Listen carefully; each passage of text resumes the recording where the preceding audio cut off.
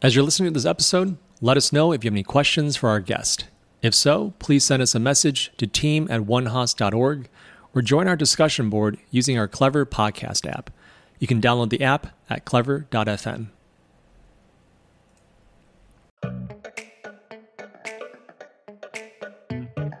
Welcome to the One Hoss podcast. I'm Chris Kim. Today we have Tracy Gray, Berkeley Columbia EMBA alum. Tracy is managing partner at the 22 Fund, founder of We Are Enough, and lead partner at Portfolia Green and Sustainability Fund.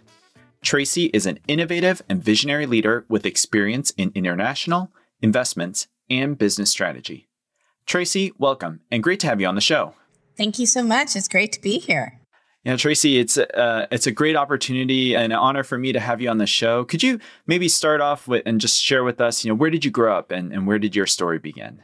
Well, my dad was in the Air Force. So for the first half of my youth, I used to say the first half of my life, but now I'm too old. But the first half of my youth, I was born in Nebraska, and then my dad went all over the United States. We lived in Okinawa.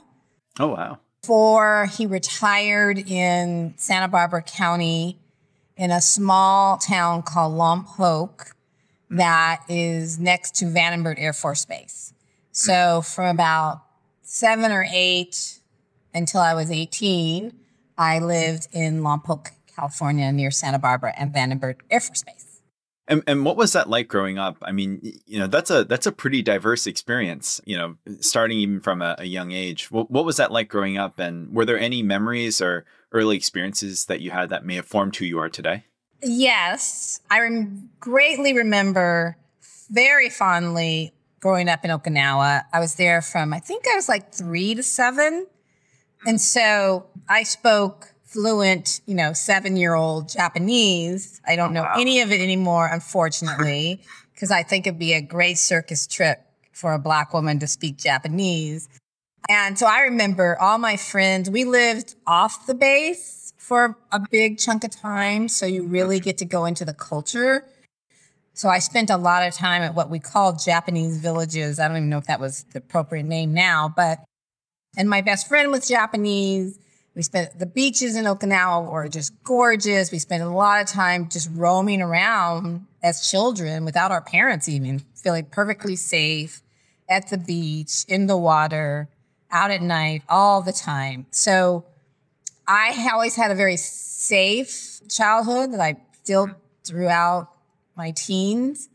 And I love international travel, and that's why I focus on international business, and I've been to 42 now countries. Oh my goodness. Wow. Yeah. So I think traveling everywhere with my family, when my dad retired, he was done, right? He had traveled so much, he just wanted to stay home. And I, to this day, get itchy if I'm not on a plane.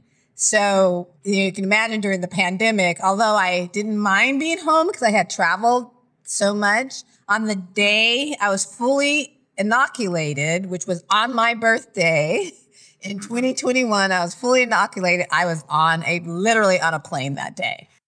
Oh, wow. So I think my love of travel that I don't think my brother got so much because it wasn't probably so great for him because he was a black child during the 50s when my parents still had to ride in the back of the bus in certain places. Couldn't vote here in the United States, really, but were in the Air Force and was free. I think he didn't have the same experience as being like the only. But by the time I came, it was very diverse. I felt no problem. So, yeah, that really informed my love of travel and getting to know other cultures. It also informed me in that the Air Force, which I'm very anti-war, but I was a systems engineer on the space shuttle. I love space. So I think that love of space came from my dad's time in the Air Force. That's an amazing experience. Tracy, I know, one of the major inflection points for folks is often, even going to college, and you didn't go too far for college. Would love to maybe ask, what was that experience like? And as you were going through the decision process for a lot of young folks, a very important decision process, what was that process like for you? And how did you decide on your eventual major that you studied in college? I knew I was going to major in math and engineering from the time I was that was not even a thought. Oh, wow. I think that also comes from that I was raised in Japan and Okinawa. They were very focused on math. And at a very early age, I like to say, like, when I was 4, I was doing division. And so when I came to the United States, I was ahead of everybody in math. And you know how kids like when they're like ahead of something, they will focus on that. So, and I'm very competitive. So I was like, oh, I'm winning in math. I'm going to be a math major. So that was never anything different. There was nothing I was ever going to do differently. I at one time thought I'd be a math teacher. And then when people were like, women should be teachers, I was like, no, I'm not going to do what you think women should do. So teacher was out. And then I was always going to be a math or engineering major. I applied, I looked where math and engineering were strong. And like most young people, I wanted to get away from my hometown, but I wanted to stay in California. So I was looking at Cal Poly San Luis, and then I was looking at UCLA. And my dad said, all right, you can go to UCLA only if you get in the dorms. But when I think back, he knew I procrastinated with everything I did, and the dorms were hard to get into if you didn't, apply soon. So I didn't get in the dorms.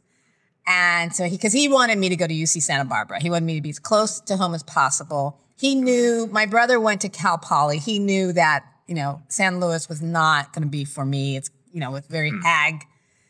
I guess there's a lot of ag tech coming out of that now and engineering. And I think he knew I wouldn't go there, but I think he was okay because I was closer than Los Angeles. He hated Los Angeles. But when he told me I couldn't go to UCLA, I was like, I'm going to get even with him. I'm going to go to my junior college, which is what he really did not want me to do, is go to a junior college. Because each one of his kids went, and I think he didn't want, our junior college felt like high school. It's all the same people. And you kind of lose a year. And so I was like, I'm going to get back at him and go to my Allen Hancock Junior College, which I got back at myself because I lost a year. I literally lost a year. He was right. And I was like, okay, I give in. I'm just going to go to UC Santa Barbara. And it was the perfect school for me. It was by the beach still, but it was really hard. It's hard having that beach and then having to go to school, and I was in the engineering school at first, but, the problem sets back then for engineers were very focused on male engineers. And so it was like, let's find the forces around this part in the engine. And I'm like, where's the engine?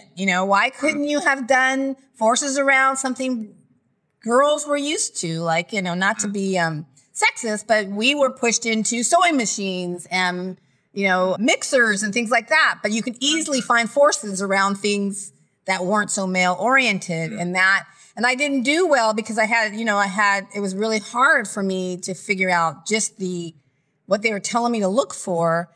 And so, there's a lot of research that shows that when girls don't do well, we quit and we do something else. And I hate to be a statistic, but I quit mechanical engineering and went into where I was really good, was math. And that's how I landed on applied math, mathematical science as my major, because I still loved engineering and I wanted to be in aeronautics. There's no aeronautics at Santa Barbara, but so what I did is I kind of created my own degree. And thank God there was a woman in the math department, a Black woman, and her name, I don't remember her last name, but her first name was Princess. And so I was like, oh, she's a princess. And she let me do this, like create this mathematical science degree with aeronautics emphasis. And that's how I made my decision. And so if there's someone young trying to figure out their decision and going to school and listening, I would say don't be afraid to do what you really want and to say what you want. If I wouldn't have said I wanted to do this and take this chance and create this my own major almost, I would have had a whole different life path probably. But whatever gave me not being fearful about asking that was really fortunate. It all worked out fine. I loved being at UC Santa Barbara. That's an amazing experience, Tracy. I know you had a pretty amazing and diverse, in terms of different things that you were able to do, professional career. What did you do right after you graduated from college, and how did you find that path to where you land, soon after graduating from Santa Barbara and then going to the professional workforce? Well, the path was very crooked and lots of distractions. So I always say I'm like a dog with, squirrel. And that's my career. I'm like, oh, there's something fun over there on my path. Sounds very familiar. Yeah, I'm going to step off the path and go in that direction now. But I knew, I wanted to be an astronaut. And I'm not talking about 10 years old. I wanted to be an astronaut. Yes, at 10 years old, but I applied at 23 when I got my first job. And my first job was as a systems engineer and a mission monitor on the space shuttle program. And as my one thread through my whole career has been, I fell into everything because I can be, one, a procrastinator, two, I can be kind of lazy. Like I have this weird laziness go-getter, in me. And so I wait kind of to the last minute to do things, and I like the easy way. So usually it's someone coming to me with an opportunity. And I've criticized myself for that for a long time, but but I've always been ready for the opportunity to come. So I was like, okay, I jump at the opportunity, so that's okay.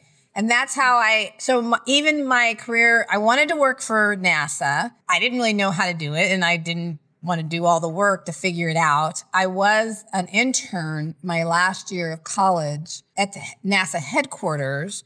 But when I was there, I was enjoying myself so much, I didn't really think about what networking do I need to do to get to NASA when I'm out of school. I just, I didn't think that way. But luckily, one of my good friends, her father worked for an aerospace corporation that had contracts with the space shuttle.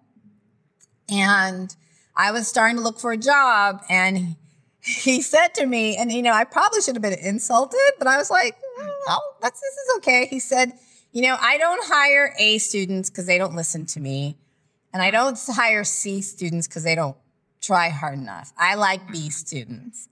And Tracy, I know you well enough. I know you could be an A student and you could be a C student, but you're a B student. Would you want to work on this contract with NASA? And I was like, yes, I do.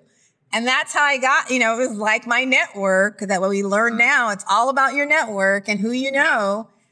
And that was how I ended up working on this contract for the space shuttle program. I remember I was in line for a job at Hewlett Packard, and I'm so glad I didn't. So glad I didn't do that. It would have been a whole different route. But so that's how I got my first job and I worked on the space shuttle contract here in Southern California. I went all over the country to the different NASA sites around the country. I helped. It was DARPANet. It was before the internet, but DARPANet became the internet. So I actually was on the internet and connecting the NASA different sites to each other so they could communicate. And then when the shuttle was up, I was a mission monitor and was pretty much translating the technical terms that the astronauts were talking about to lay people so they understood what was going on. Because this was right after Challenger accident, and the lay people and the Air Force and the generals, they didn't know. The reporters knew before them what happened. And so they wanted to make sure that didn't happen again. So part of my job was do briefings for them on what happened each 24-hour period that the shuttle was up so that they would be informed if something went wrong. Tracy, I know, from just seeing your professional background, you've done a ton of stuff in tech and also as an investor. But one of the other themes that sticks out is you've had a really long relationship with kind of Los Angeles and the greater Los Angeles area. Could you maybe talk a bit about, kind of where did that journey start and how you got connected and how that's kind of progressed over the years? You've really done a wide variety of different things in the area. And it's really, I think, a great testament to, as you were saying, kind of being open and willing to try new things, but apply all that kind of background and experience that you had already developed?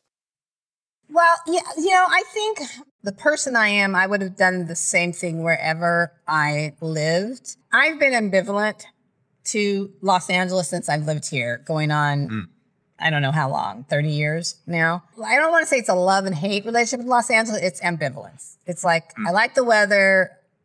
All my friends are here, so I'll keep staying here.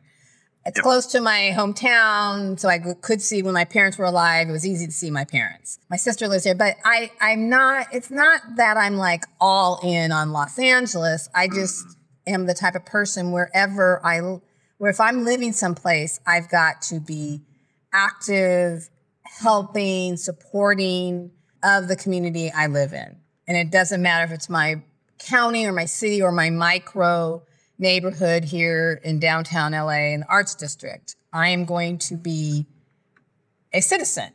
So all the work I've done around Los Angeles is just, I feel like it's my duty as a citizen of the city and the county. So I'm not sure if that's answering your question, but I don't know how another way to exist in the world as a citizen if you don't support where you live and support the people who don't have all the advantages as you do. So, I've worked for an economic development nonprofit that was fighting for workers' rights and unionizing workers around all the development that was dislocating people in Los Angeles. Not a nonprofit gal. It's not, I have my own nonprofit, but I'm not great at working for one. And then I've worked in the music industry in Los Angeles and other parts of the world. And then I worked for one of the first venture funds in Los Angeles. And then finally did a stint in the mayor's office as a senior advisor to the mayor for international business. And I call that my recession job because I was launching a venture fund right when we got out of school, it was 2007, 2008, and launching a fund and secured an anchor investor for a fund that was doing what everyone's doing now. Not everyone, but more people are doing, investing in women and people of color in early stage tech. That's what I launched with a classmate in business school, from business school in 2007, and then August 2008, I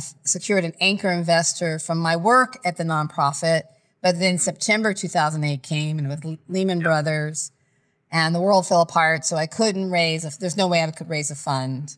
I didn't think I could raise a first-time fund during that time. And then that's how I ended up in the mayor's office. And it wasn't a straight line like that, but I was a consultant to the mayor's office to help them raise equity capital for affordable housing. And then they asked me to come in on staff. And that's how I came up with got to my strategy of my fund now, was from that, what I called, that I used the pejorative of my recession job, but without that job, I wouldn't have the 22 fund. So I should tell the former mayor that I'm very grateful that I worked for him.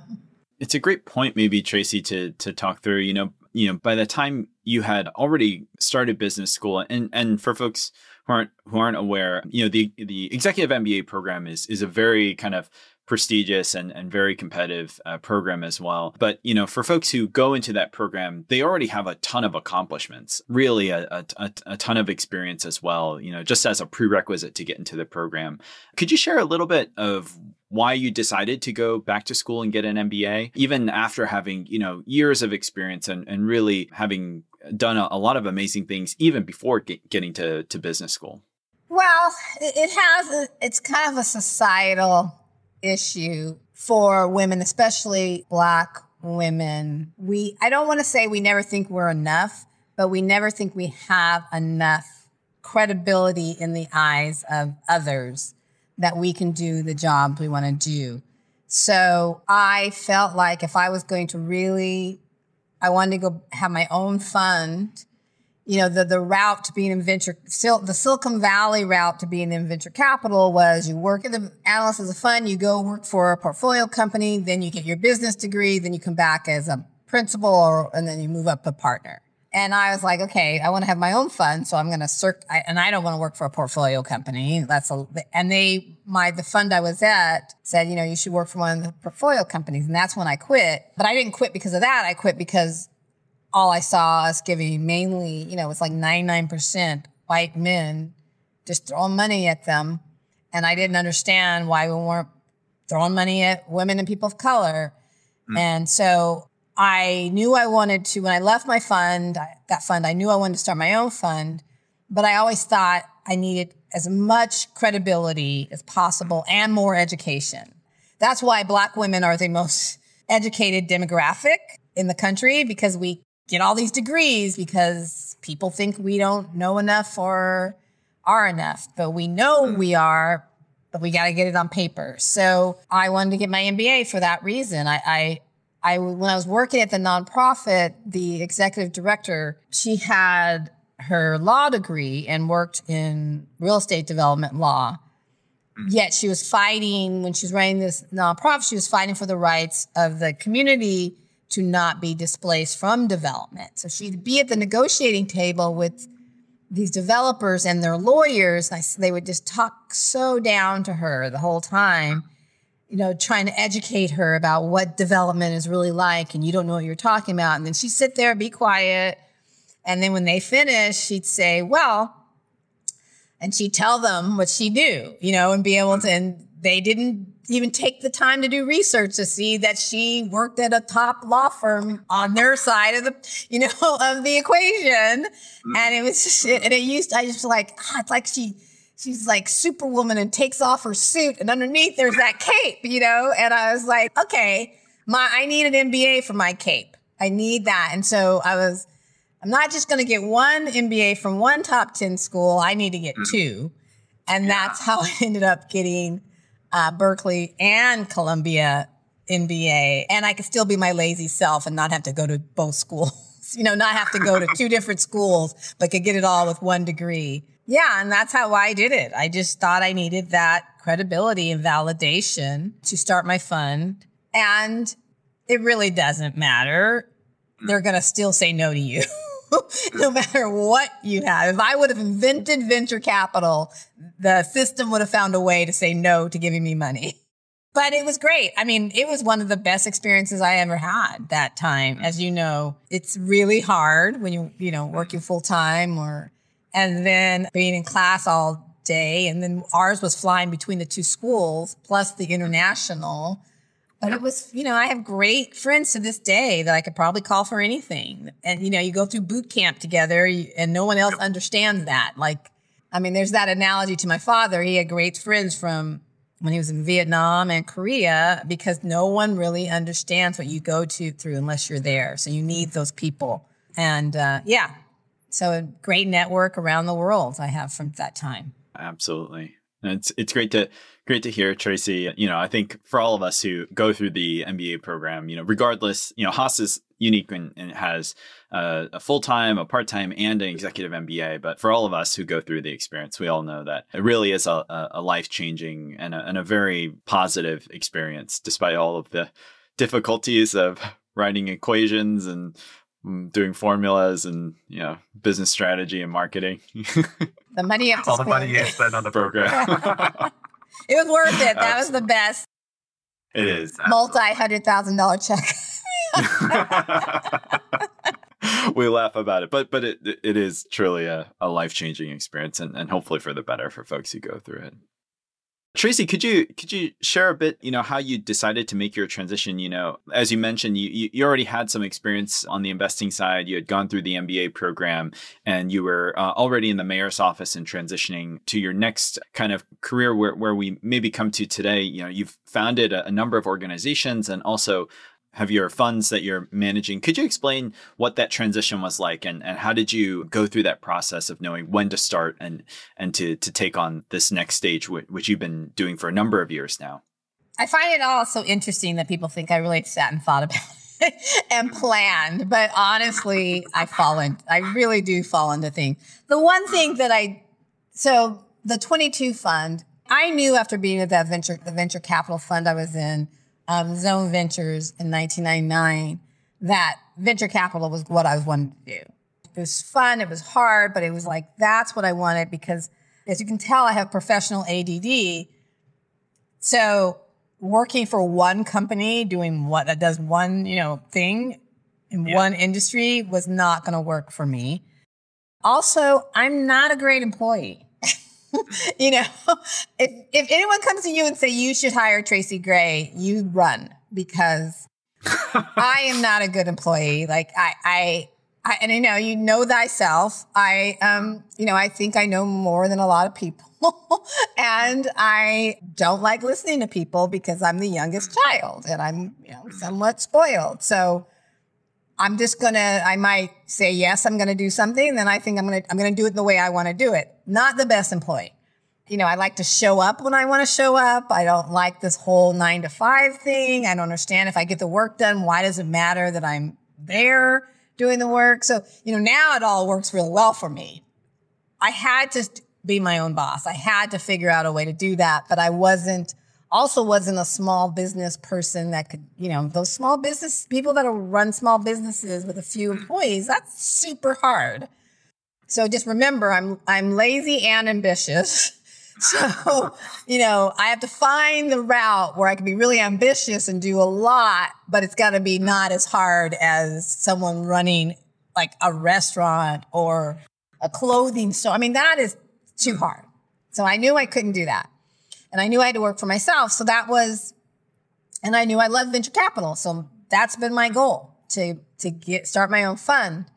My nonprofit, We Are Enough, that just happened because I did a TEDx talk about women that was supposed to be about being the only Black person in everything I did. But then I started doing the research, a lot of research that people know now about how little money is going to women entrepreneurs, yet we women control 75% of the consumer discretionary spend. So we have a lot of money to control and direct, but we don't invest. We give it all away. And women have this kind of, not to curse, but this effed up relationship with money. We don't always like to say we make a lot or spend a lot or give away a lot. It's like society has done a number on us and our money with money.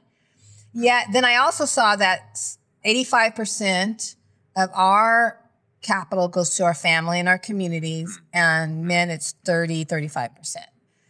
And so I was like, okay, instead of constantly going to men and begging, cajoling, guilting, shaming them into doing the right thing, which is to invest more in women.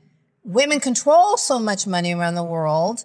Why not educate the everyday woman, not the professional investor or finance person, but the everyday woman, the power of their wallets and how literally the path to changing the world is through women. And so I started We Are Enough after I did this talk. All these women were coming up to me and I thought I was just talking about, this finance, but they were crying. Like women were crying over a finance talk. And that is where I saw, okay, this is deep trauma, deep work that women need to do around our money and our power around money and our being okay with power. And so I launched We Are Enough in 2016 to educate. The only thing we do is educate everyday women why and how to invest in women-owned businesses or with a gender lens on the public markets. Because when you grow women's wealth, all those 17 SDGs, Sustainable Development Goals that you hear a lot about, the majority of them are positively impacted by women growing their wealth, having more wealth. Everything from getting rid of sex trafficking to more education to climate change, everything changes when women have more wealth. And so I just fell into that too. And this year, finally, we're going to, knocking on wood, we're going to launch a global campaign to educate all women at every economic level how and why to invest in each other, taking a lead from the women in the global South who have already been doing this through microfinance villages, from in India to the loan clubs in Kenya of women buying buildings and real estate. They're already doing it. So they can teach us in the global north or the Western world a thing or two on how to support women and make money at the same time. We've been talking a lot about the amazing things that you're doing, both kind of through your nonprofit, but you also have a pretty interesting and amazing kind of professional business as well at the 22 Fund and as a lead partner for Green and Sustainability Fund at Portfolio. Could you talk a little bit about your business endeavors and how, what you focus on as kind of a leader in that capacity? I still get, when you say amazing work you're doing, it's just, I'm so stubborn, I can't help but do what I want to do. So I don't know if it's amazing. It's just that I'm a Taurus and stubborn. And if I want to do something, I'm going to do it. And then leadership, it's, what is leadership? I think I'm considered a leader because I say whatever's on my mind and I'm not afraid to speak up. So I just wanted to put that little asterisk that, that I still get uncomfortable when someone says, oh, the amazing work you're doing or your leadership. It's nothing special. That's just who I am. So the 22 Fund, I really wanted, as I said, I tried to launch a fund of venture capital, early stage venture capital, investing in women and people of color that you see a lot of people doing now, or a lot compared to before. I like to fill gaps. I'm not one to follow where everybody else is going because what's the point? Other people are already doing it. There's capital going there, not nearly enough, but there's some that's going there. Where is there a gap? And I knew I wanted a strategy that was a win-win, had high impact and high returns. I wasn't interested in a trade-off or concessions between impact and returns. Nothing wrong with anyone wanting to have concessions, to have a purely impact fund that, below market rate returns. I just didn't want to do that. That's not my philosophy. So I wanted to see what strategy was the best for that. Early stage investing in tech, software, enterprise, not so much. It's going to have the impact that I want to have. And I wanted something that had multiple impacts.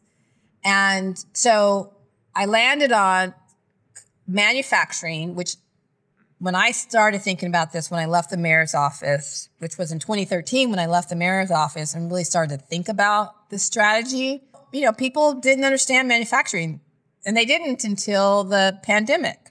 And people didn't understand that the foundation of our economy literally is manufacturing and making things and selling them abroad.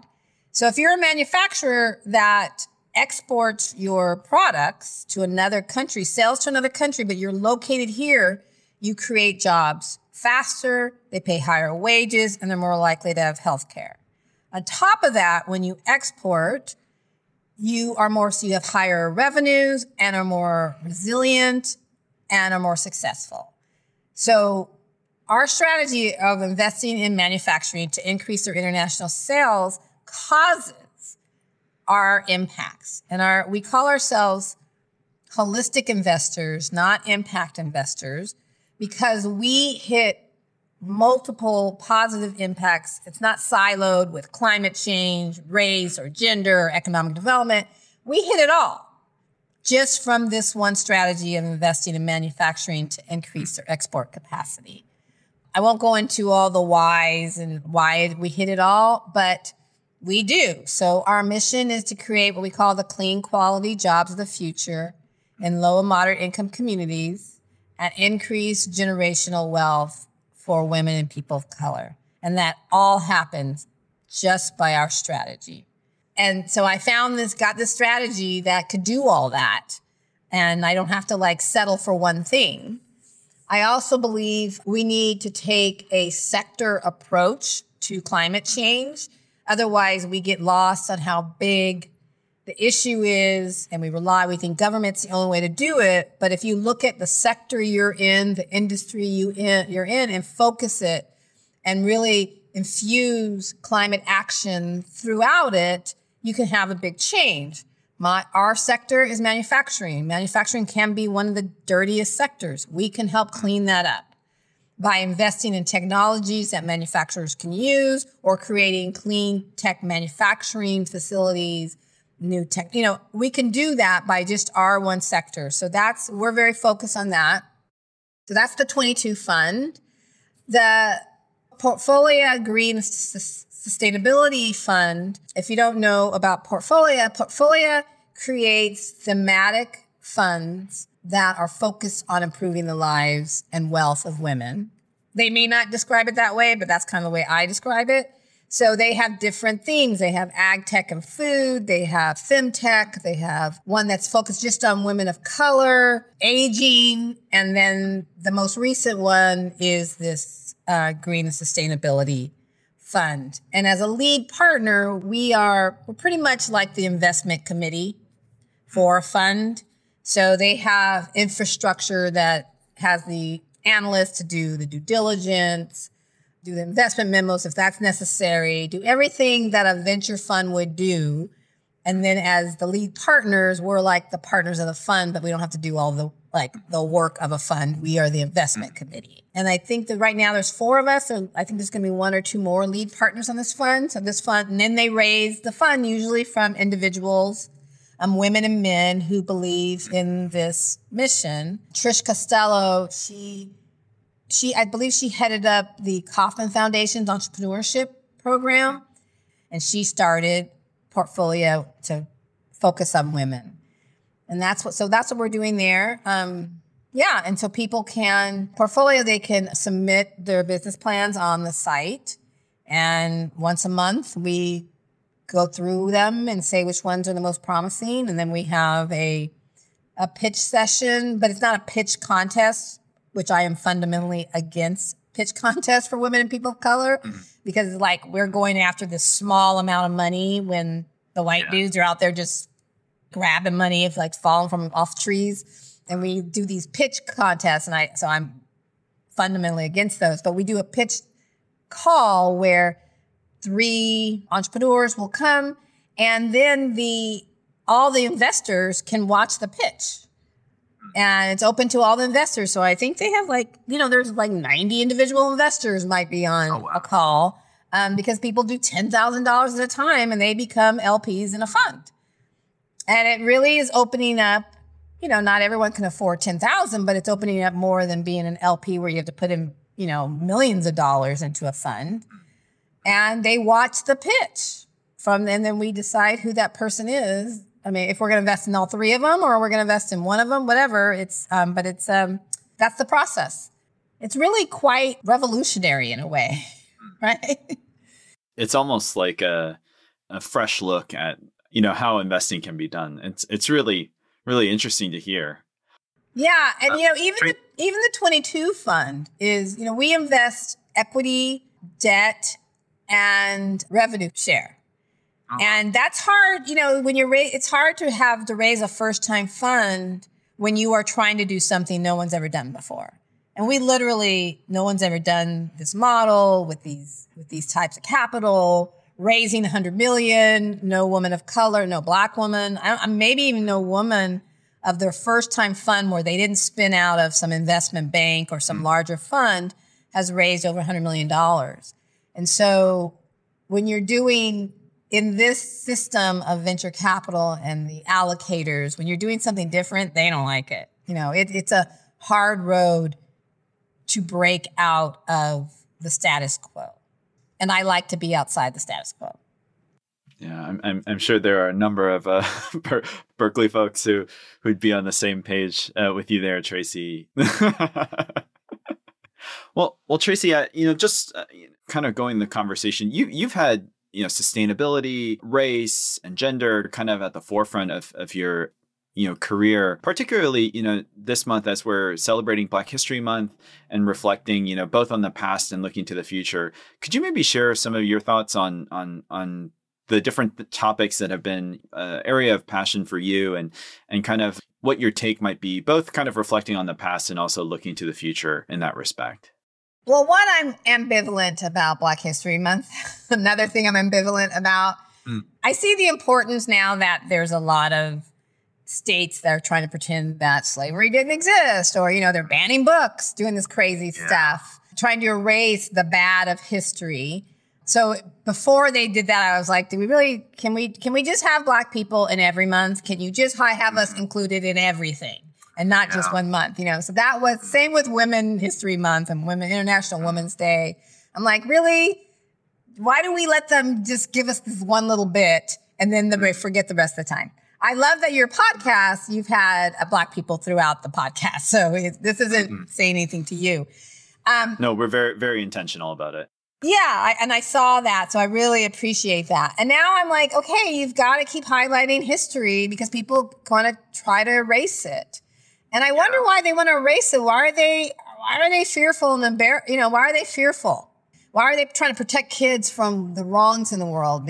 Anyway, so I'm very informed. You can't help being a Black person and not be informed by our ancestors. It's ancestral trauma. Right? It is with us all the time and it's deep. And it informs a lot of what we do. And then now we're in constant trauma now. Like we're getting killed by police. We're being left out of people trying to stop us from voting again. And all the things that we thought we had been done with, it comes back. So, history will repeat itself if you are in denial of if you forget what happened. And we're in the middle of that right now. Another thing I think about Black History Month is what it does is it added Latinx History Month, Asian History Month. It added all that. And it allowed now, with all the trauma around race in our country that is in the forefront, before it was, more under the surface, but always there. Now, I think Asians and every race is starting to see, when people come after Black people, they start looking for another place to come after, right? They come after all of us that do not fit in a particular way they think we should be. And so when I think about Black History Month and history, I think the history of Black people is the history of all people in this country. Right? This isn't just my history, and it informs a lot of how people of color are treated. And I think the powers that be want to pit us against each other, and we sometimes fall for it, right? You'll have brown and Black people not getting along, or Asian and Black people not getting along. We have, and it's not us, it's the powers that be need to keep us separate.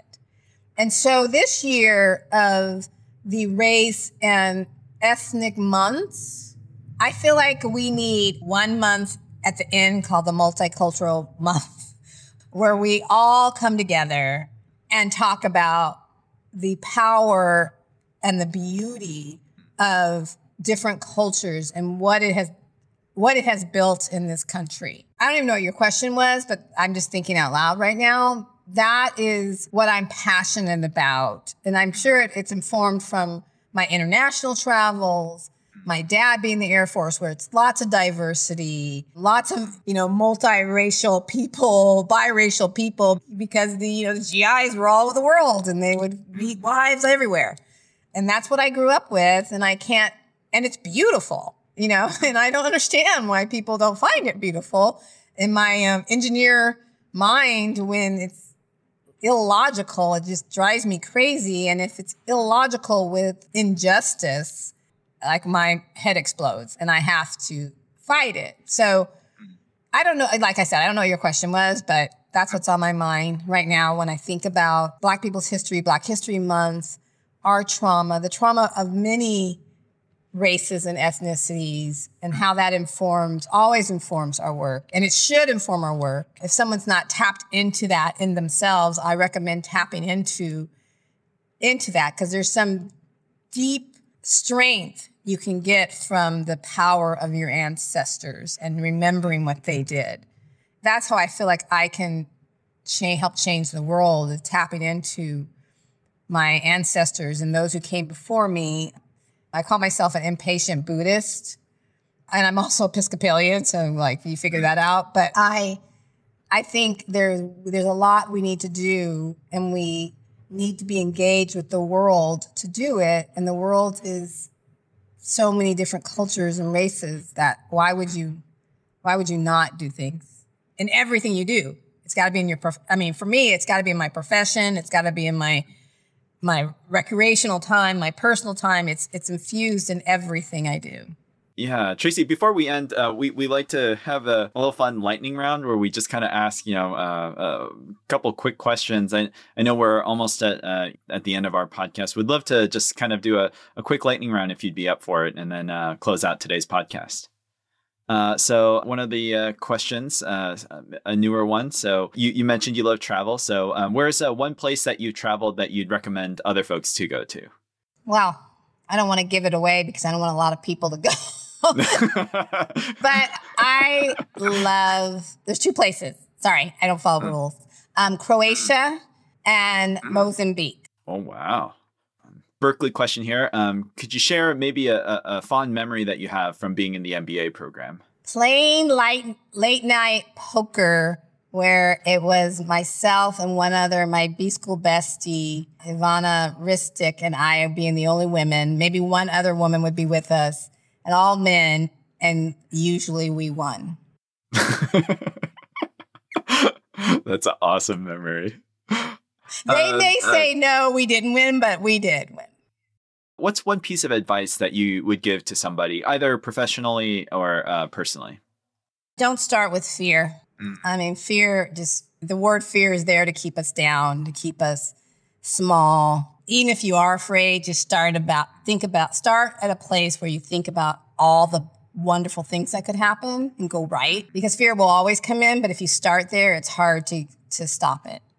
And last one, what's one thing that gets you excited about the future?